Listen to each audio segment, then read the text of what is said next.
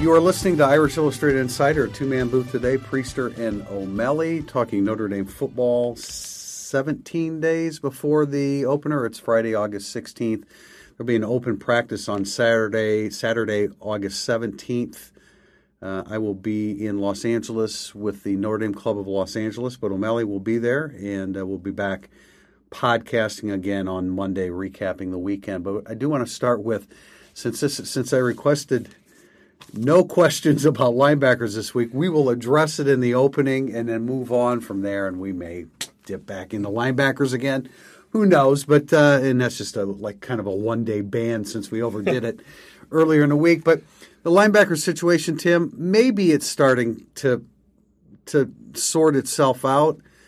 Drew White looks like a guy they really like at Mike linebacker. They've rotated Asmar Bilal at both positions. We know that they like Jack Lamb. A rotation at Buck, okay, not necessarily rotation, but a situational insertion of Buck linebackers, those two, and Drew White at Mike. What do you think? Is it going to pan out that way? I don't know. Maybe anointing Drew White too much, because I think his is a situational substitution as well. Like I don't think Bilal and Lamb are going to be a true rotation. I think Bilal is the base defender at Buck, and Lamb would be the third down guy, which is what we heard about Jack Lamb back in the spring, that he just has an acumen for it. I mean, Clark Leva went into detail saying that guy's length, his speed, his knowledge. So it's less of a rotation than it is a package, I think. Package linebacker. And then do you see Bilal playing both so that then White gets spelled? Then White could be spelled by Bilal. White could also be spelled in the nickel, not in the nickel, in the dime, of course. Well, yeah, definitely. And then in the nickel, I just, until we see, and to be honest, since Monday we haven't seen anything. We haven't been allowed into practice, so we don't know actually. Today is practice number 11, I believe.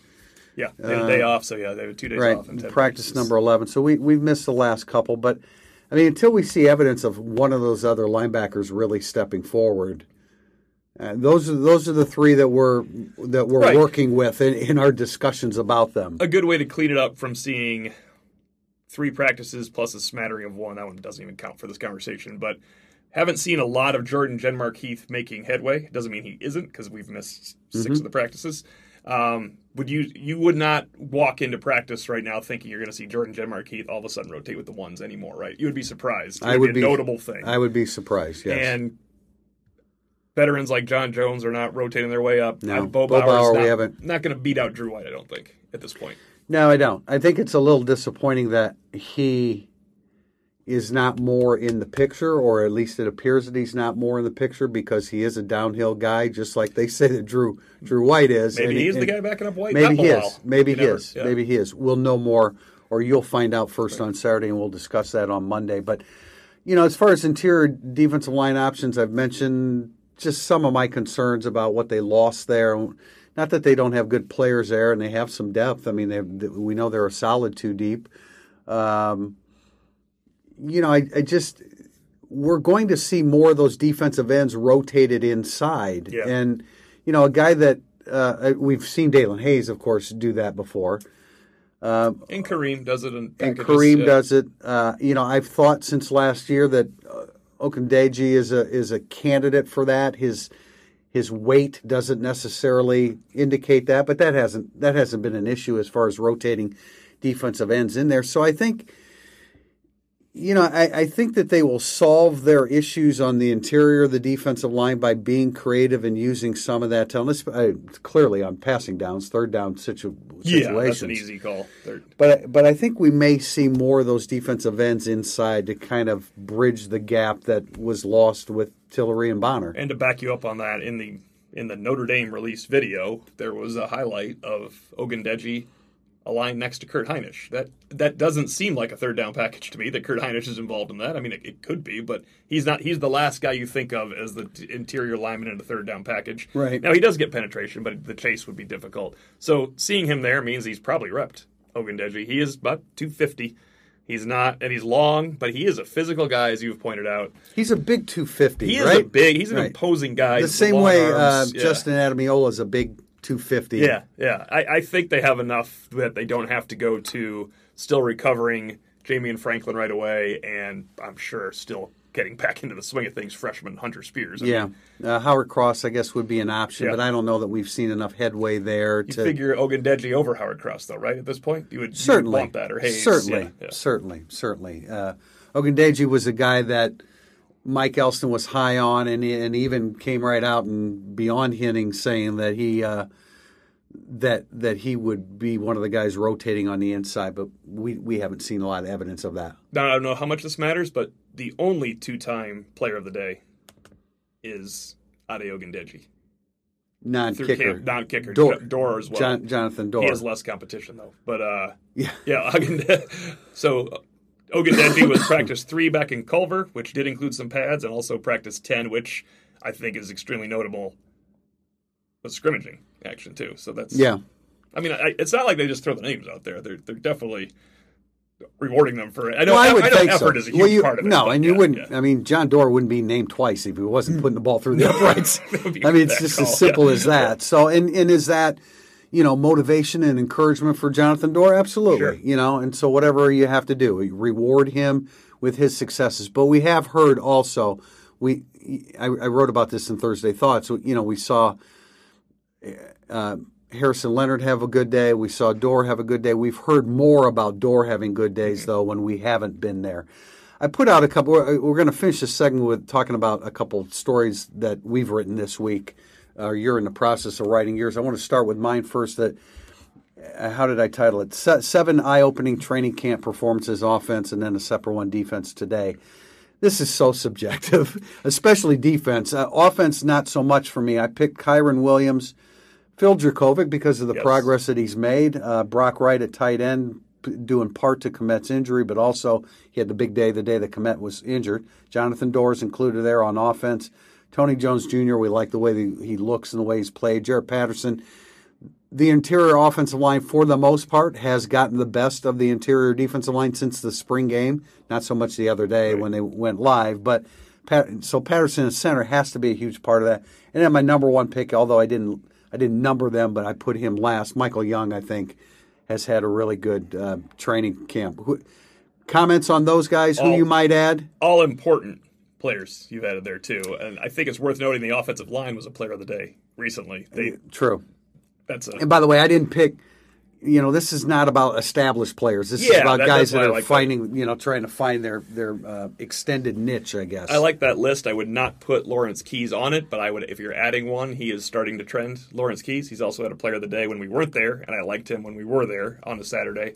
I think it's important to get the fourth guy out there, too, that Notre Dame needs that. No, I agree. Especially without Cole And he would have been, and Lawrence Keys would have been next on the list. Yeah.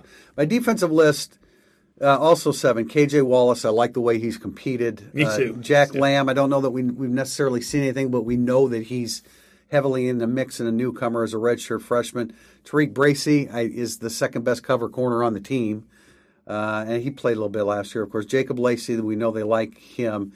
And then the last 3, I think, are pretty easy. Kyle Hamilton, Drew White, and Jeremiah Owusu-Koramoah. And Julian Okwara stands out too. Well, he does. I know. Yeah. No, I mean, certainly he would still be at the top of the list. A couple of guys, Jason Adamiola, I like what I see of him. Ovie Ogofu is not going to play, but we know that he's trending. Isaiah Foskey's been impressive. Obviously, they've taken a good long look at him. J.D. Bertrand has flashed a little bit. Temitope Agoro, I just like him. I like the way he plays. I think he shows every time we're out there. And then Jay Bramlett has showed good hang time. He needs a little bit more distance. Yeah, I only bring up Okwara because I think it's relevant that some of the best players on the team, Okwara, Kareem, Book, Armstrong, Pride, I think I would only mention Okwara if I didn't know they were the best players on the team. Does that make sense? I would agree, and I don't. There's a question about Pride here. We'll talk about him, but I do want to talk about that because I don't know. I mean, when you add it all up, I don't know that he's made a lot of. We haven't seen him make a lot of plays. I agree, and we did last August. In fact, we really elevated him last August. I will say the reason I didn't say Gilman, Claypool, and Fink there, they didn't fit the criteria for your story. I have seen them make a lot of plays. They would join Okwara in the top tier guys that have made a lot of plays. True. Let's conclude with the story that you're working on today, Tim. Yeah, it's looking at the quarterbacks that Notre Dame has to face this year. I broke them down into categories. there's really 5 that are, I mean, they're top tier level college quarterbacks, especially if you consider their weapons. You have Jake Fromm as the best. Then I have a category that's all peers of Ian Book. Potential peers of Ian Book on a game day Saturday, which is all that matters. In Bryce Perkins of Virginia, I think Notre Dame fans are going to get to know him this year before that game. JT Daniels, because if you don't like the direction of USC or you think JT Daniels happens to be overrated, even though he was a true freshman last year, he still has some guys to throw to. It's going to be a thing when he's throwing to those players. Shea Patterson and KJ Costello. I break him down. It's good. It'll be going up later today after the podcast. There's some weapons, I think, that Notre Dame these guys like Malcolm Perry, who everybody, Notre Dame handled him last year. They weren't even running the triple option offense, according to our Navy insider. That's going back to what they love, the triple option, and they're going to try to use Malcolm Perry's running back skills there. He will make an impact this year. We'll get to this in the Louisville section with Jawan Pass, who has a new lease on life because they've eradicated the worst coaching situation in America last year. And then Duke's Quentin Harris is a pretty underrated player. After that, I started digging deeper. But I decided I wanted to write the story because I thought of the quarterbacks Brian Kelly has lost to in his career. And this is true of almost every coach, as you point out. He's lost to a lot better quarterbacks than he's beaten. That's the way the sport works. But think of this. Andrew Luck, Jameis Winston, Deshaun Watson, and Trevor Lawrence. Other than the Heisman guys, there's no one else in his 9 seasons he could have faced. It's the Baker Mayfield, Kyler Murray, and Johnny Manziel, the only other guys. It's Andrew Luck, Jameis Winston, Deshaun Watson, and Trevor Lawrence. And then I detail all the other very good of the 32 quarterbacks to beat them. And maybe in a Monday Musings, I'll put up the 85 quarterbacks he's beaten. But, and the worst quarterbacks that defeated Brian Kelly's Notre Dame team. I had to look one up. I had to look one up and really guess on another. But Stanford, when they beat the 2016 Irish, it was Ryan Burns, which is just incredible because you can name Stanford's quarterbacks off the top of your head immediately, and Andrew Luck, Kevin Hogan, He had just beaten out Keller Chris, or was Chris injured? Got in. Chris was injured, gotten in, but Burns won. And then the one I had to look up, and it's sad because we reference this game all the time. Otherwise, great year against quarterbacks, but B.J. Daniels of South Florida is a painful. Other than that, I'm telling you, man, when you guys see this list, it is a really good list of quarterbacks because Devin Gardner's not a good quarterback, but he's a tremendous athlete. There's guys on here. Yeah. It's a jog down memory lane until you get to 2016, and then there's just some junk that beat Notre Dame on this list. Everything about that South Florida game, including the weather delay, it was an awful day and night. B.J. Daniels is not the top of the list of memories Absolutely not. From that Absolutely day. not. We have a ton of questions. We want to get to them all. We will in segment 2, Burning Up the Boards. When you need mealtime inspiration, it's worth shopping Kroger, where you'll find over 30,000 mouth-watering choices that excite your inner foodie. And no matter what tasty choice you make, you'll enjoy our everyday low prices, plus extra ways to save, like digital coupons worth over $600 each week. You can also save up to $1 off per gallon at the pump with fuel points. More savings and more inspiring flavors make shopping Kroger worth it every time. Kroger, fresh for everyone. Fuel restrictions apply. Burning Up the Boards brought to you by Rent Like a Champion, South Bend's largest vacation rental company with 1,000 weekend home rentals close to Notre Dame Stadium, available for Fighting Irish game days. Irish Illustrated readers and listeners can get $100 off their booking with the promo code IRISH2019. We start with a question from Golden by Name. We haven't heard too much about Dalen Hayes so far in camp. What do you think his ceiling is for 2019? I have a feeling he's going to have a sneaky good senior season. I don't even think it'll be sneaky. I don't think it's sneaky either. I had him number 10. I'm sure you had him number 11, I think, going into this season. He hasn't had a super loud camp, but Dalen Hayes is one of the 12 best players on the team, and he could be one of the 8 best players on the team by the end of the season. He's going to make plenty of plays in the nickel and the base. He rotated at least – he's only about 130 snaps less than Okwara had he not missed that game. That adds another 100. That adds another 80 to it. I think he's going to have a heck of a year and if he has the right games, he could be a national name. Yeah, maybe it's sneaky from the standpoint that he won't have the stats that Okwara and Kareem have, which is something that Mike Elston has explained, how he helps create stats for other defensive ends and defensive linemen, and that's good too. That counts too, counts as we like to say. So. Yeah, I mean, I think we don't talk a ton about him. He's not a starter. He's the third guy. He rotates in freely, and I agree. I hope he gets some of the acclaim that he deserves. Maybe we can play a role in that a little bit. I thought he was great in September before he got hurt. He admitted he was in a funk. Maybe it took him too long to come back from a stinger, but he's a guy that's had shoulder injuries. Yeah. And for all we know, that stinger, maybe he didn't feel his arm for a minute. He's not going to go in depth on that. He had a good day against Clemson. That counts, too. He was really hard to block, especially when Aquara was still in the game. I like Dalen Hayes going forward. BDMJ55. How much do you think the deep ball will be used on offense this year? It seems like Notre Dame now has the speed, but can Book pull it off? Well, they want to do it. I mean, Chip Long has talked about wanting to stretch the field and not having enough big plays last year. They want to do it. You know, we worry, I guess, we concern ourselves with Ian Book's deep throws.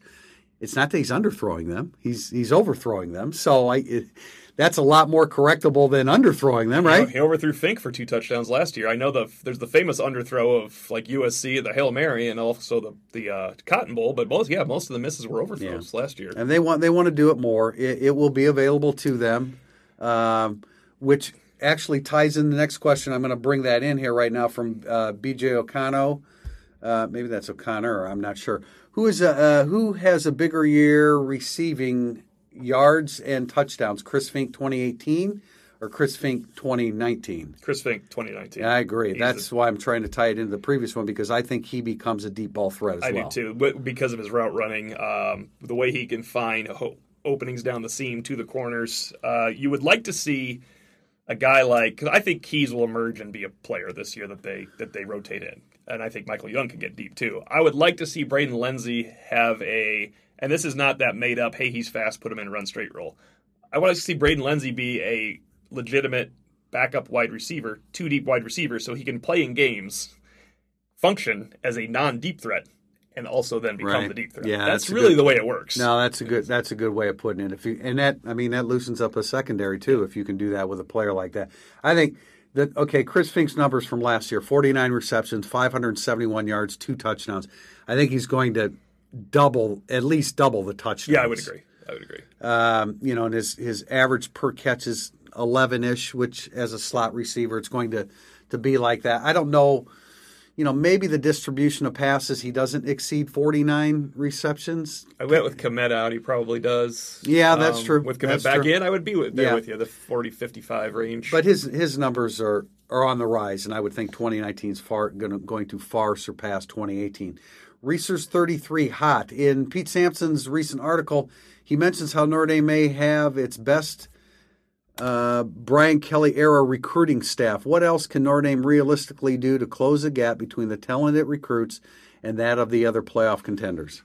It's hard to close the gap between Alabama and Clemson when they have it rolling like this. Now remember, Clemson closed this gap on Alabama because they beat them. It became an attractive place when you beat them and you keep going. I do think another playoff appearance and a playoff win is a big deal. I mean, Ohio State remains right behind those guys in terms of developed recruiting talent. Mm-hmm. Oklahoma is clearly in that, although Oklahoma's best 2 players have transferred in the last couple of years, and one wasn't highly recruited at all. But I do think winning a playoff game is the thing you can do on the field. Getting there and getting lit up, no matter how much better they played against Clemson than they did against Alabama, they got lit up in the final score. It wasn't close, and you need to pull one off.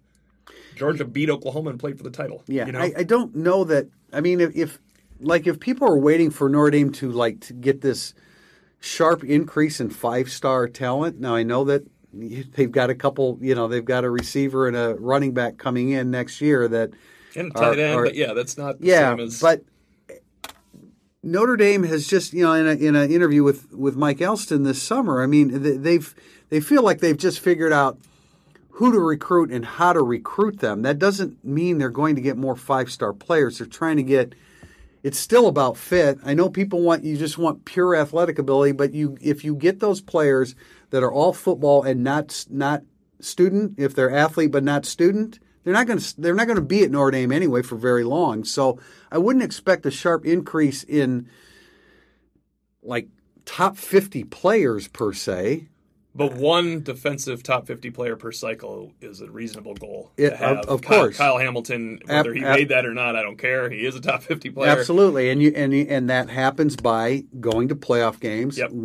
getting another opportunity, winning a playoff game. I'm not saying that they can't recruit better players than they have, but they're not going to recruit the guys that Alabama and Clemson recruit. There'll be some overlap.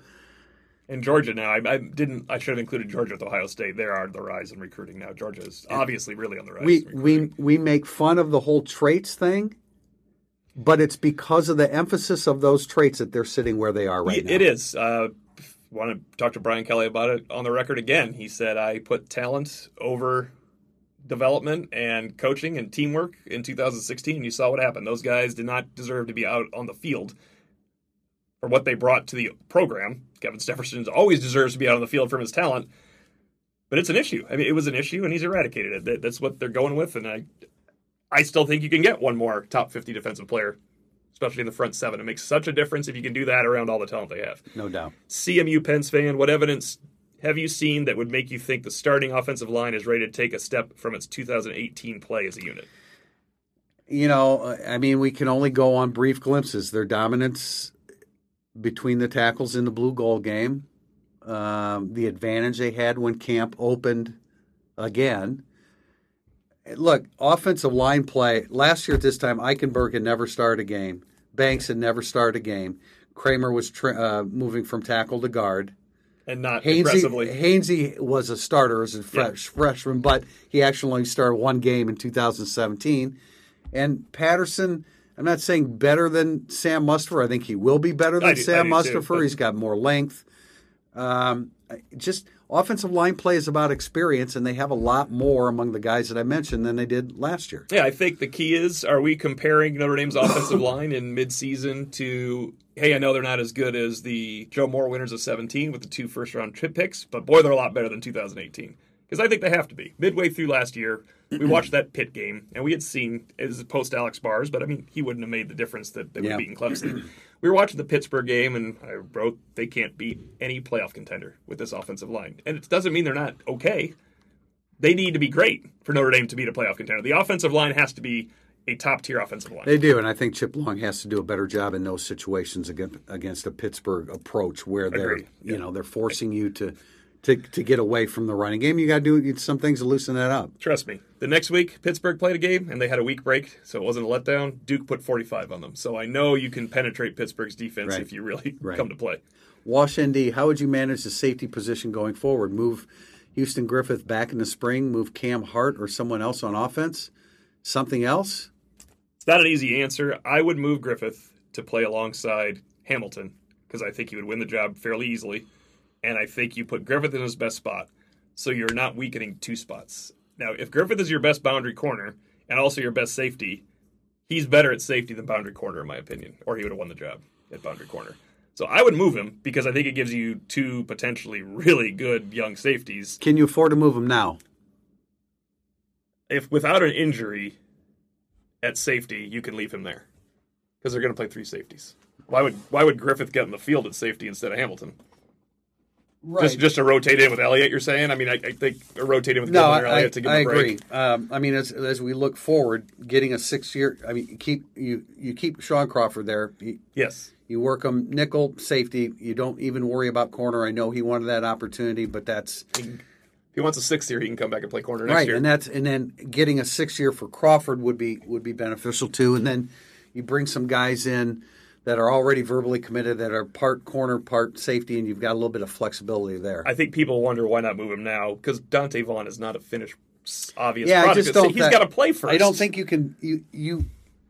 I don't think you can blow this experiment up this quickly, especially since you changed from the experiment you had in the spring with Houston Griffith. Vaughn hasn't made plays since 2016. I know he was close to the ball sometimes, and he actually ended up faring better against Clemson after those touchdowns. But I mean, that's, other than that, how'd you like to play Mrs. Lincoln situation? Yeah, you don't know what you have yet. I don't buy that whole thing that he was there.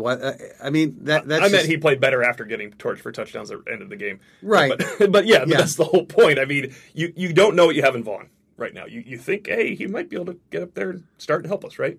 But that's it. You don't know it. I have to see him cover Louisville. No, that's why. Keep a close eye on him tomorrow. I mean, I'm interested to see what he's going to do on Saturday.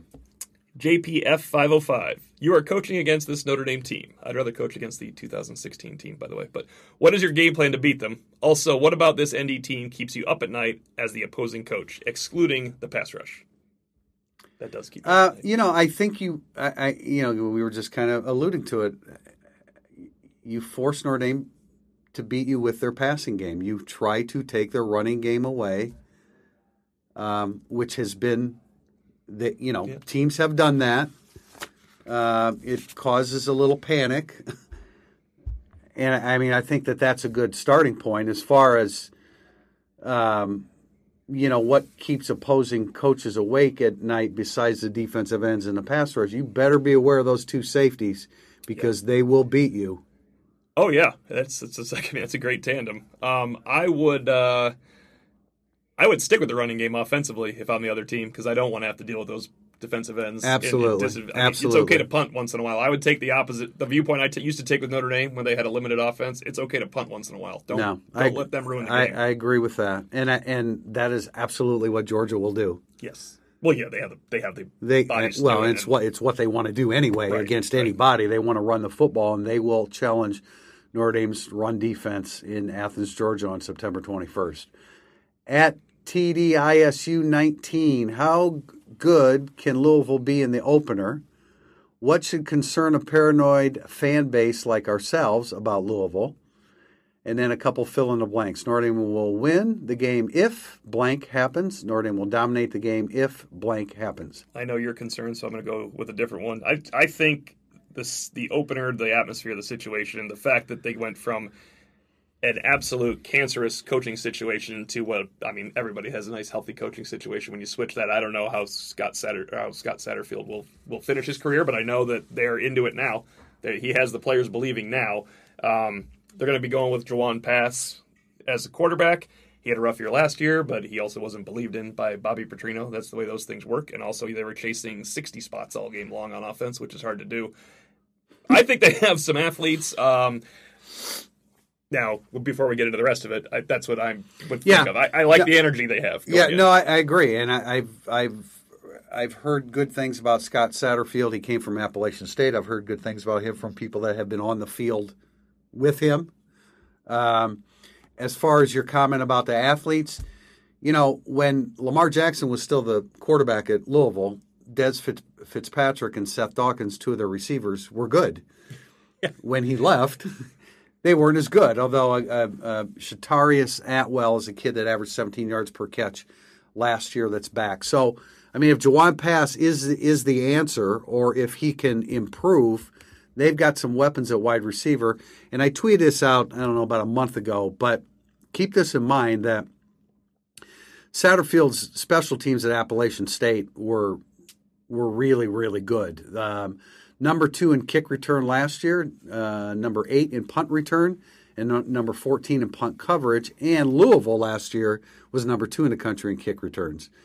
They were getting a lot of kickoffs because they were giving up so many points. Sure, but that's an average per return. So their special teams are potentially very dangerous to Notre Dame. And that's for the fill in the blank. The only way Notre Dame should be able to lose this game is a special team score, a special team big play to go along with it, and one costly turnover where Louisville gets great field position or brings it back. South Florida, there won't be that type of calamity because they're a better coach now. But I'm saying Ian Book could have a great day, but if he still throws one that goes the wrong way, then that's no doubt. Louisville is going to have a difficult time outscoring Notre Dame because Notre Dame's offense, presumably, their defense is going to be Louisville's defense is going to be better, but presumably they shouldn't have enough defense to hold Notre Dame. Notre Dame should not lose this game, of course, but that was the question. There's special teams and turnovers.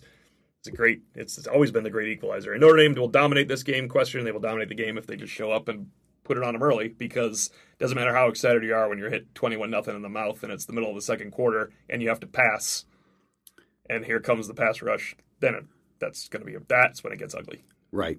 I agree. A couple questions here. Is from at Jordan Pollock. Is Phil Jurkovec looking more like a solid backup to Ian Book at this stage? Could he lead Notre Dame to victory against teams like Louisville, New Mexico, Duke, Navy, and Boston College? Those are different level teams. He could lead Notre Dame to victory over New Mexico. Louisville will be interesting because he'd be pretty nervous, I think. Yeah. I mean, that's a situation that's a little tougher than New Mexico is not involved in that. New Mexico and Bowling Green, Phil Dracovic now will lead Notre Dame to victory. I mean, Boston College on senior day in South Bend of the Cold, you're not sure Ian Book's lead him to victory in that one, so let's leave that one well, out, right? and going to Duke, yeah. David Cutcliffe's a good coach. We assumed a couple years ago that they were beatable. I'm not sure that Phil Dracovic's ready to do that. It's that time of year where now that he's not thinking about every pass that he makes in practice, he looks like a more legitimate prospect for Notre Dame. But I don't know. It's too early to tell on that. But he's no longer the guy we have to think cannot play at this level. I wouldn't think so. At Kenny Covington 1, the young wide receivers had a loud spring in a good way. Is the relative silence about them this fall a sign of solidity or that they haven't progressed? That's a really good question. I have not seen as much from Joe Wilkins as I thought I would because he always showed up in the spring in last August. Lindsey flashed that one day we were there. Keys is generally the most consistent of those. These guys would look a lot better if Kevin Austin was one of them. Yeah, I think it's a combination of the starting three are good, man. I mean, I do too. I think that's the main. They're good, and we all like Michael Young, and he joins two guys that are veterans. So I think it's kind of a combination of the two, but certainly you'd like to see those young guys get in the rotation. With from the Friedert, with Komet out, I would expect a lot more Chris Fink and 11 personnel. What is your expected alignment distributions for the games without Komet? You have talked a lot about two back lineups, but rarely saw them last year. 3 wide receiver, 1 tight end is the most likely because that's where the talent lies. You go with your talent. It's always been that way. So when Notre Dame had 2 tight ends that were better than the 3rd wide receiver and sometimes better than the 2nd wide receiver, that's when they went heavy on 12 packages. I do think they're going to use two running backs much more than we've ever seen. I would be shocked if they don't because they can catch the ball, and Chip Long loves it. Yeah, they're going to use them. They're going to put those guys in the slot, and that'll be your quote extra tight end, so to speak. But 3 receivers, a tight end, and running back is what you will see most. I mean, that's their offense. But the tweak is less 2 tight end without Komet and more 2 back. I think. Yeah, when I say you'll have let's say you're in a 2x2 alignment. In the slot you have your Z and a running back. Right.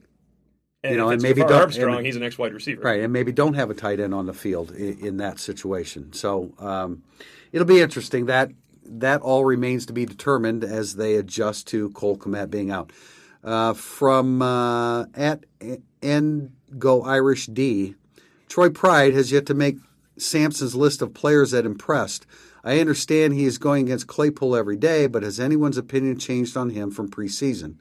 It doesn't change, but we've noted a couple times now that he has not been the most.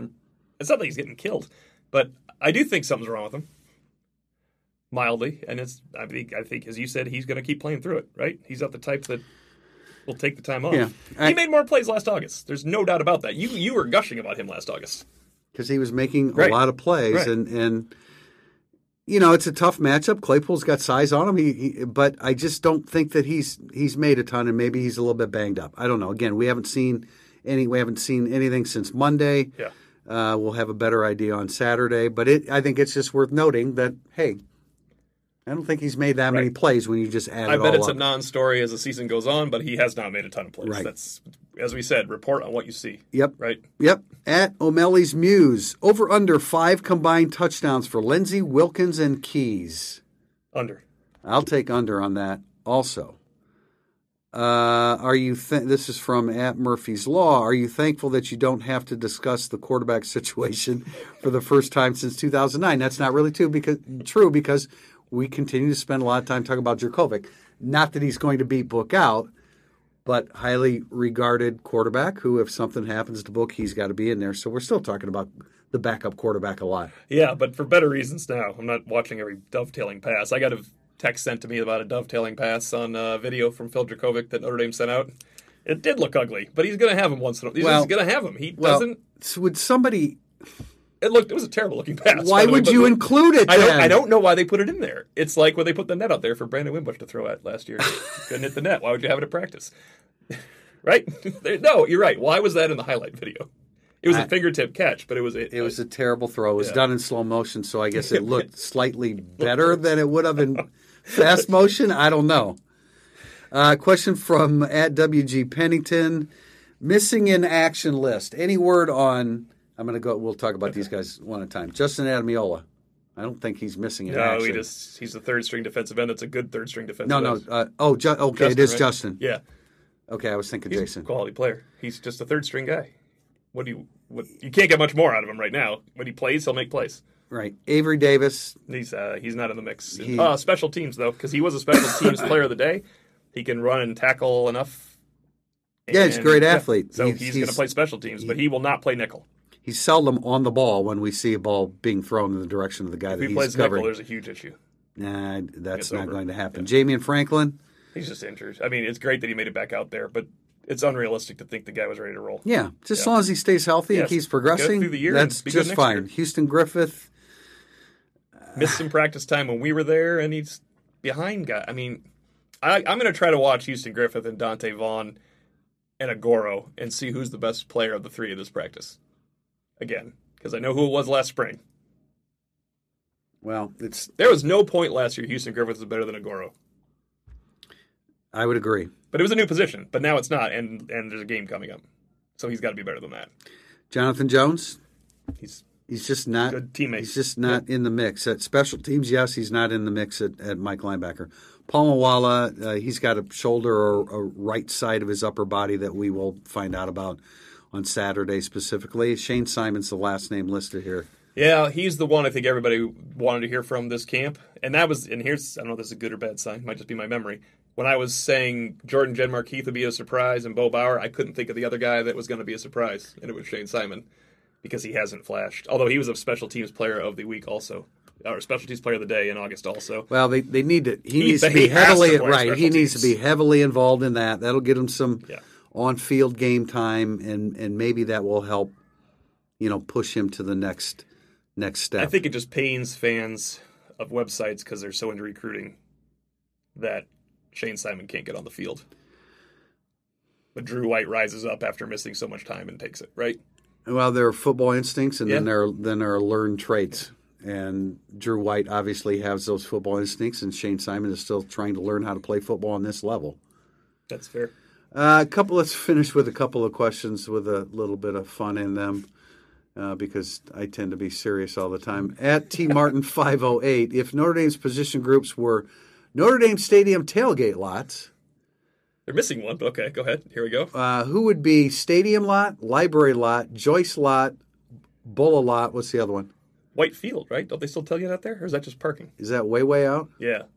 So White Field is way out there. Stadium. So in order, Stadium is the closest, followed by Joyce, Library, and Bulla? Yeah, Stadium lot, I'd say position group would be quarterback because it's the elite place to be, but there's also some questions on the outskirts of it when they really don't fill it in that much because those people are like the guys that used to sit in the gold seats and go to Florida for basketball games. No. That is a Stadium lot. It's the cultural elite plus some holes. I would throw the defensive ends and safeties into Stadium lot personnel. My defensive ends and safety lot is Joyce lot, the gold standard of tailgating. I grew up there. Vic Sierra's tailgater on the south side. Coming back from Atlanta, I tailgated there. Everybody I know tailgates there. That's the gold standard. Okay, well, I wasn't looking at quite like you, so I have offensive line and wide receiver at the Joyce lot, the second best lot out there. My Library lot is offensive linemen because all their parents are there, and you kind of got to be careful what you say around them. So that's the Library lots for all the parents. Okay, rating them. I have the running backs, the cornerbacks, and the defensive tackles in the Library lot. And then we conclude with Bulla. Bulla lot I know nothing about, so it's special teams under Brian Kelly for 10 years.